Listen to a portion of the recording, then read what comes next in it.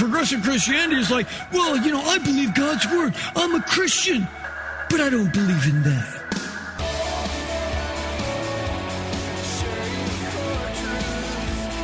Welcome to Core Truth Radio, a radio ministry of Core Church Los Angeles with Pastor Steve Wilburn.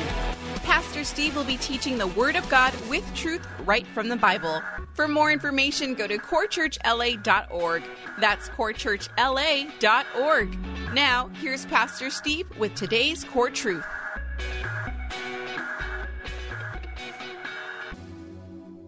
I will be with you. I will bless you. Man, that's always a positive, isn't it? As a believer, it's like God says, I will be with you. I remember that time that Pastor Greg Laurie of Harvest Christian Fellowship was turning the main Sunday night service over to me, and he says, you're going to teach Sunday night service from this point on. And I'm thinking to myself, you have the wrong guy. I just remember like, what? Here it is, this mega church, and I'm going to take over the Sunday night service. It's like, all I'm thinking is people are going to say, hey, whatever happened to that Sunday night service? Well, the last I seen it, Pastor Steve had it. Now it's sitting at the bottom of the Atlantic Ocean next to the Titanic because he sank it. So I'm just thinking like, oh my goodness, how in the world am I going to do this? And I remember just thinking about it one night. It was the last night that Pastor Greg was teaching the Sunday night service, and I'm looking at him up there, and I'm thinking to myself, I can't do that. It's like, I was so overwhelmed. I'm like, Lord, I can't do this. And then all of a sudden, my knees started shaking. I'm like, no, Lord. And then all of a sudden, just this peace came over me because God said, but I'll be with you. And it was like a tsunami of peace. Like, I feel good. I mean, it was just all of this. Oh, I'm like, oh my goodness. I remember as soon as he said, I'll be with you, I'm like, let's go. Let's do this. And God blessed that service. And we saw thousands of people come to know Christ as their Savior at that service. And just, I taught it for like 9 years. And what a blessing it was. And I have to say, actually, teaching that service for 9 years and just being in that whole place, because it's almost like a church within a church, it helped me to understand how to run a church. And it prepared me for here coming to Los Angeles and starting Core Church LA. But anyway, getting back to our text here, in verse 4, God makes a promise here to Isaac that his descendants will be like the stars of the sky. He didn't say your dad's descendants. He says your descendants will be like the stars in the sky, meaning they will be innumerable. And because God had this huge vision, a vision that encompassed all people from all nations, all skin colors, all eye shapes. He said all the nations on planet Earth would be blessed because of him, Isaac, and his descendants. Is that crazy? It's crazy, but get this. It's true.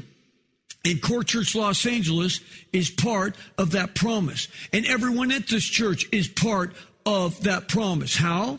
Well, Isaac's son Jacob would carry the bloodline down through the generations, through Jacob's son Judah, down through Boaz and Obed and Jesse and David and Solomon, all the way down to the birth of Jesus Christ. Yes, the genealogy was all intact and complete all the way back to Adam and Eve through their son Seth, through Noah, through Abraham, again, all the way through to the birth of Jesus, the Messiah Savior. And through Jesus, all of us who are born again, born from above, all of us who are true Christians have been grafted into the family of God by faith in Christ. So we're grafted in all the way back to Abraham, Isaac, and Jacob. Amazing how God looks at this. God establishes all these from the promises that were continued through his promise through, again, Abraham and now Isaac that we're reading about. So verse 5 said, because Abraham obeyed the Lord. What does that mean? Well, it means what it says. He kept what God said to him. Abraham kept the commandments. his statutes, his laws, as he knew them at that point. I wonder if the same could be said about you and me. Do we obey God's commandments as we know them in his word that he's revealed to us, that he says he's written upon the fleshly tablets of our hearts? Do we keep his commandments? Do we do that? Do we obey the truth of his word? Can that be said about us as we live in this dark culture that we live in?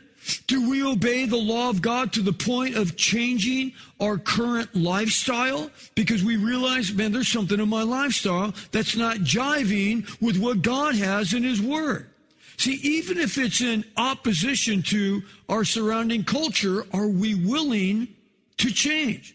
Because, our culture's like, oh, no, this is okay now. Well, who says it's okay? Well, we pass laws to say it's okay now. Well, yeah, but it conflicts with what God's word says. So where are you going to stand? Are you going to go on culture side? Or are you going to go on God's word side? Where are you going to stand there? See, if the answer is, I'm going to go on God's word side, well, you're a true believer then, see? Then we can expect the same blessing then that God has given to all those throughout the history of humanity to those that obey him. Yet, if we only obey what's convenient, like progressive Christianity does now, progressive Christianity is like, well, I believe God's word. I'm a Christian, but I don't believe in that. I don't believe in this. And, our culture's changed now, and, that's no longer, tolerant now. It's like, excuse me? No. God's word never changes. What was sin 2,500 years ago, guess what? It's still sin today. Nothing changes there. And so where are you going to be on that? See, are you going to be on God's side? Or are you going to go on culture side? Because if you go on culture side, then obviously you're not going to see the blessing hand of God unfold in your life. This is why we must deny ourselves. That's what the Bible says, right? It says, if anyone wishes to come after me, he has to deny himself, take up the cross and follow me. Because if you wish to save your life, you'll lose it. But if you lose your life for my sake, well, then you'll find it. What does a man or woman profit if they gain the whole world and yet forfeit or lose their own soul? Yes, we have to deny ourselves. We have to deny what we think is right. Who cares what we think is right? What God says, that's what's right. Who cares what our desires are? It's what God desires. For that which God desires in us is to do what? It's to have his word not be compromised in the world that we live in. Yes, we need to rise up to this high calling that God has given to us in Christ Jesus our Lord. That's when we can find our true purpose that he's established for us. That, get this, is why we were created in the first place. It's to be used of God. To be used of God. It's amazing to me, everywhere I go, I still invite people to come to the church. Well, we're in lockdown, this, that, and whatever. I still invite them. Hey, come outside. Your outdoor services. Come out, just be part of what God's doing. Listen to us on the radio. Download our app. I mean, it's just like, I want people to know that they can have this relationship with God. That's what he desires in all of our lives. Which brings up our second point. A mistake remade. Let's continue to read here in verse 6. Now, this is a big portion of scripture we're going to read here, so hang on. But you know what? We must read the word of God. So picking up in Genesis 26, verse 6, it says, so Isaac lived in Gerar, and when the men of the place asked about his wife, he said, she is my sister. Ooh, didn't his dad do that before? She is my sister. For he was afraid to say my wife, thinking the men of the place might kill him on account of Rebekah, for she is beautiful. It came about when he had been there a long time that Abimelech, king of the Philistines, looked out through a window and saw, and behold, Isaac was caressing his wife Rebekah. Ooh, la la. Verse 9, then Abimelech called Isaac and said, behold, certainly she is your wife. How then did you say, she is my sister? And Isaac said to him, because I said I might die on account of her, and that's why I did that. Abimelech said, well, what is this that you have done to us? One of the people might easily have lain with your wife, and you would have brought guilt upon us. So Abimelech charged all the people, saying, he who touches this man, Isaac's wife, shall surely be put to death. Now Isaac sowed in the land, and he reaped in the same year 100-fold. Wow, God's blessing this guy big time. And the Lord blessed him. Verse 13, and the man became rich. Isaac became rich, and he continued to grow richer until he became very wealthy. For he had possessions of flocks and herds and his great household, so that the Philistines envied him. Now all the wells of his father, that's Abraham's father's servants that had dug in the days of Abraham, he says, the Philistines, they stopped them up by filling them up with earth. Now, I don't know why they did that, but nonetheless they did. Verse 16, then Abimelech said to Isaac, go away from us, for you are too powerful for us. And Isaac departed, and the wells of water which had been dug in the days of his father Abraham, for the Philistines stopped them up after the death of Abraham, and he gave them the same names which his father had given them. Verse 19, but when Isaac's servants dug in the valley, and they found a well flowing with water, the herdsmen of Gerar quarreled with the herdsmen of Isaac, saying, well, the water is ours, it's mine. And so he named the well, Esek, because they contended with him. And then they dug another well, and they quarreled over that one too. So he named it, Sitnah. Then he moved away from there, and he dug another well, and they did not quarrel over it. So he named it Rehoboth. And for he said, at last the Lord has made room for us, and we will be fruitful in the land. Wow, you're already fruitful. You went from having a little to having a lot to being completely wealthy. Wow. Well, anyway, that's a lot of text to read. It's a mouthful. But first, let's break it down here. We have Isaac. He's moving to the Philistines, right next to the Philistines here, who were inhabiting the land of Canaan that God has already given to Isaac. And since his wife Rebekah was drop-dead gorgeous, beautiful, his heart was filled with fear because he's thinking, man, someone's going to look at my beautiful, knocked-down, gorgeous fox wife, and they're going to knock me off and take her. So he goes to protect himself, okay? But where does that leave your wife? It left your wife open, and it left her vulnerable. All of us men here, you listening here online, it's like God has called us to be the heart protector of our wives. He's called us to protect them, to watch over them. And it's like, sometimes, we can get in an argument with our wife. Maybe we're talking with some guys at work. Maybe you're talking to your parents or whatever, and you kind of throw your wife under the bus. Yeah, she's a nut. I can't believe she said this, and my wife did this, and my wife did that. And then all of a sudden, a couple days go by, you guys make up and everything, but you spewed all of that trash. Think about all the trash you spewed.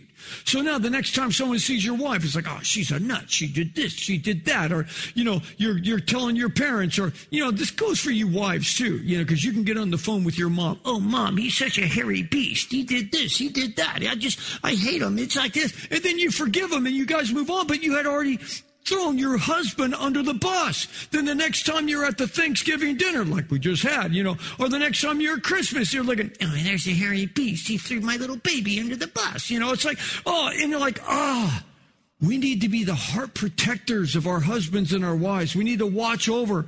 I remember one time my dad called me and, he said something derogatory about my wife. I just said, look, I'm just telling you right now, if you ever say anything about my wife again, don't you ever call me again. It's like, look, we need to be each other's heart protectors here. That's what needs to happen. And by Isaac protecting his own self like his dad Abraham did with his mom Sarah, it left his wife vulnerable. Then in verse 8, the king looks out his window. Now, obviously, somehow Isaac was allowed to camp right next door to the king's house. And so the king sees, as he says in the King James Bible, Isaac showing endearment.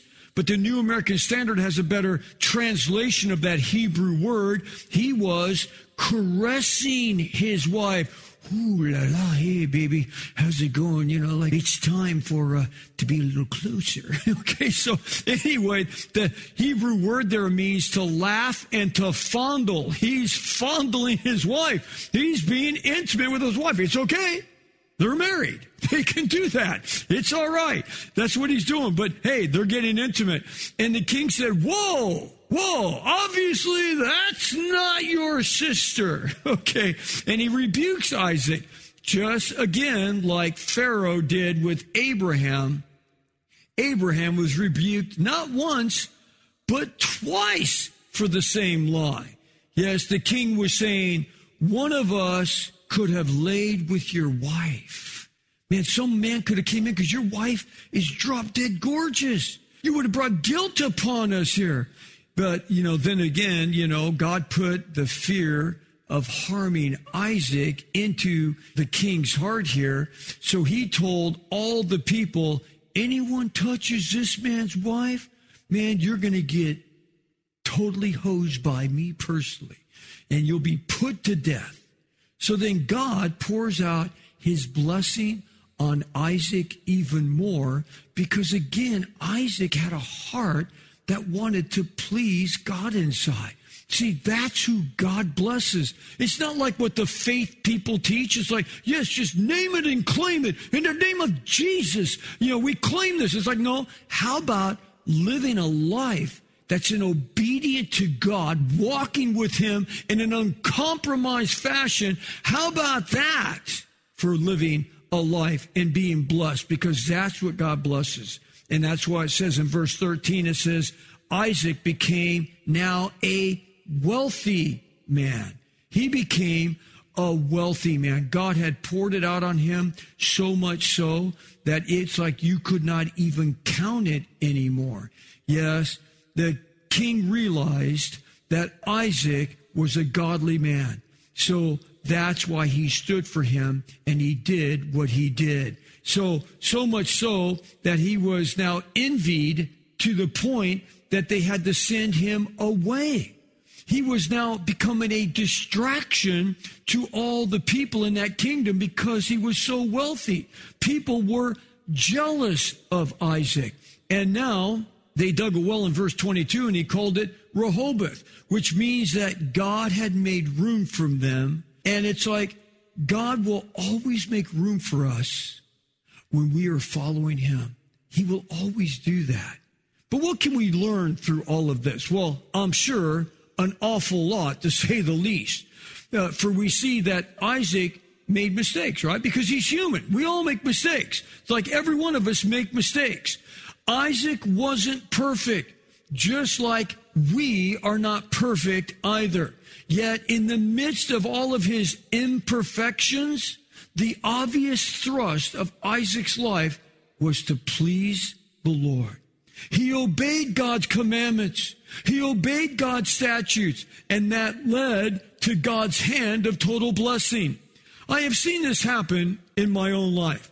Because I am far from perfect, as anyone that knows me at all knows I am not perfect. And trust me, if you listen to me much on the radio or you watch here, or you come to the church, I throw myself under the bus more than anybody.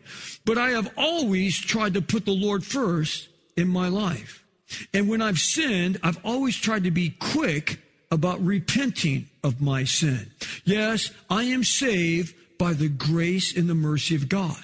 But I also desire to live my life in a way that people can look into my eyes and no longer see me, but see Jesus living inside of me. And I have seen the hand of God's blessing unfold on me and my wife. I don't deserve anything, yet God has been so kind to my wife and I. I mean, we started with nothing. We had a green beanbag chair. We watched a black and white little used TV. We ate on the floor on a cardboard box turned upside down. But yet God has been so gracious to us. I wonder what God desires to unfold in your life. What does God desire to unfold in your life. I wonder what blessings he has in store for each one of you.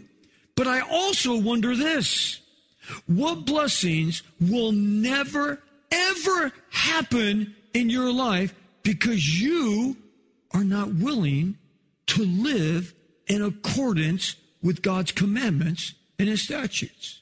See, this is what the progressive Christianity, I only believe this part, and I don't believe that part. And no, you can't do that. This isn't like picking out options for your car. Do you want power windows? Do you want cruise control? Do you want air conditioning? Of course, it's like 100 degrees here in the summertime. Okay, listen, this is not like picking out options. You take the whole thing or nothing. It's all or nothing. That's what real Christianity is. You take the whole thing or nothing. What's it going to be for you? What blessings will never happen in your life because you are only believing a portion of God's word and not all of God's word? Or you are only living part of God's word and not all of it? You're only living according to the commandments and statutes that you agree with, but the ones that you don't agree with, I don't agree with that. Yeah, well, I'm living with my boyfriend or girlfriend, or, this lifestyle, that lifestyle, or, I like to, party a little bit. I like to do, it's like, listen, that's holding you back. You're not going to be able to be who God wants you to be. You're not going to be able to embrace what he wants you to embrace because you are only living part of it, not all of it. It's something to think about for sure, because if you decide to change, today could be a new day for you. Today could be a brand new day where all of a sudden it's like, you know what? You're right. I got to give up this lifestyle. I mean, it's like I've been convicted about. The Holy Spirit's just been writing me on this. It's like, well, then give it up. Give it up today. Today, on this day, let it be a new day. Maybe it could be a new day and a whole new change for you. Which brings up our third and final point, a grieving heart. Let's read our text here as we pick up in Genesis 26. Picking up in verse 23, it says, then he went up, this is Isaac, of course, went up there to Beersheba, and the Lord appeared to him the same night and said, I am the God of your father Abraham.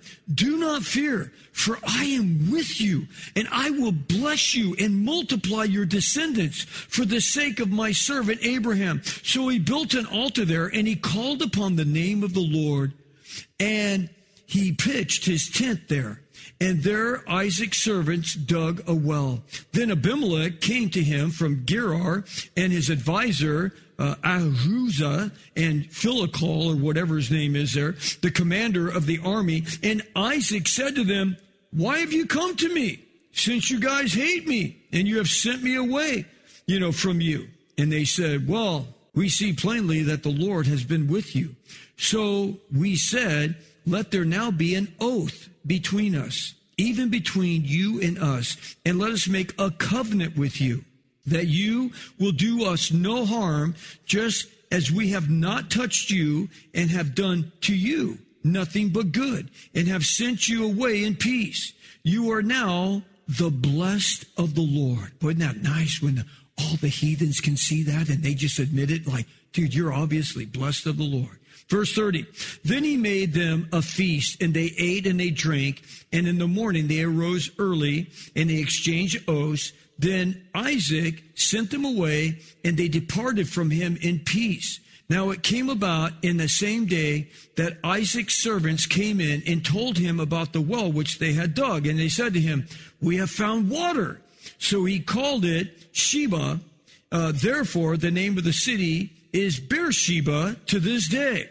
Now, verse 34, he kind of makes a complete, just changing gears here. He says, and when Esau, their eldest son, was 40 years old, he married Judith, the daughter of Beeri, the Hittite, and Basmath, the daughter of Elon, the Hittite. And they brought grief to Isaac and Rebekah. Thanks for joining us for Core Truth Radio. You've been listening to pastor and Bible teacher Steve Wilburn of Core Church Los Angeles. If you'd like to hear more messages by Pastor Steve, download the Core Church Los Angeles free app. Available on iOS and Android. Core Church is sponsored by and a listener-supported outreach of Core Church LA. If you have been blessed by this program, consider supporting our radio ministry by texting Core Church LA to 77977. You can also give via our app or online at corechurchla.org, as well as writing to P.O. Box 34789, Los Angeles, California, 90034.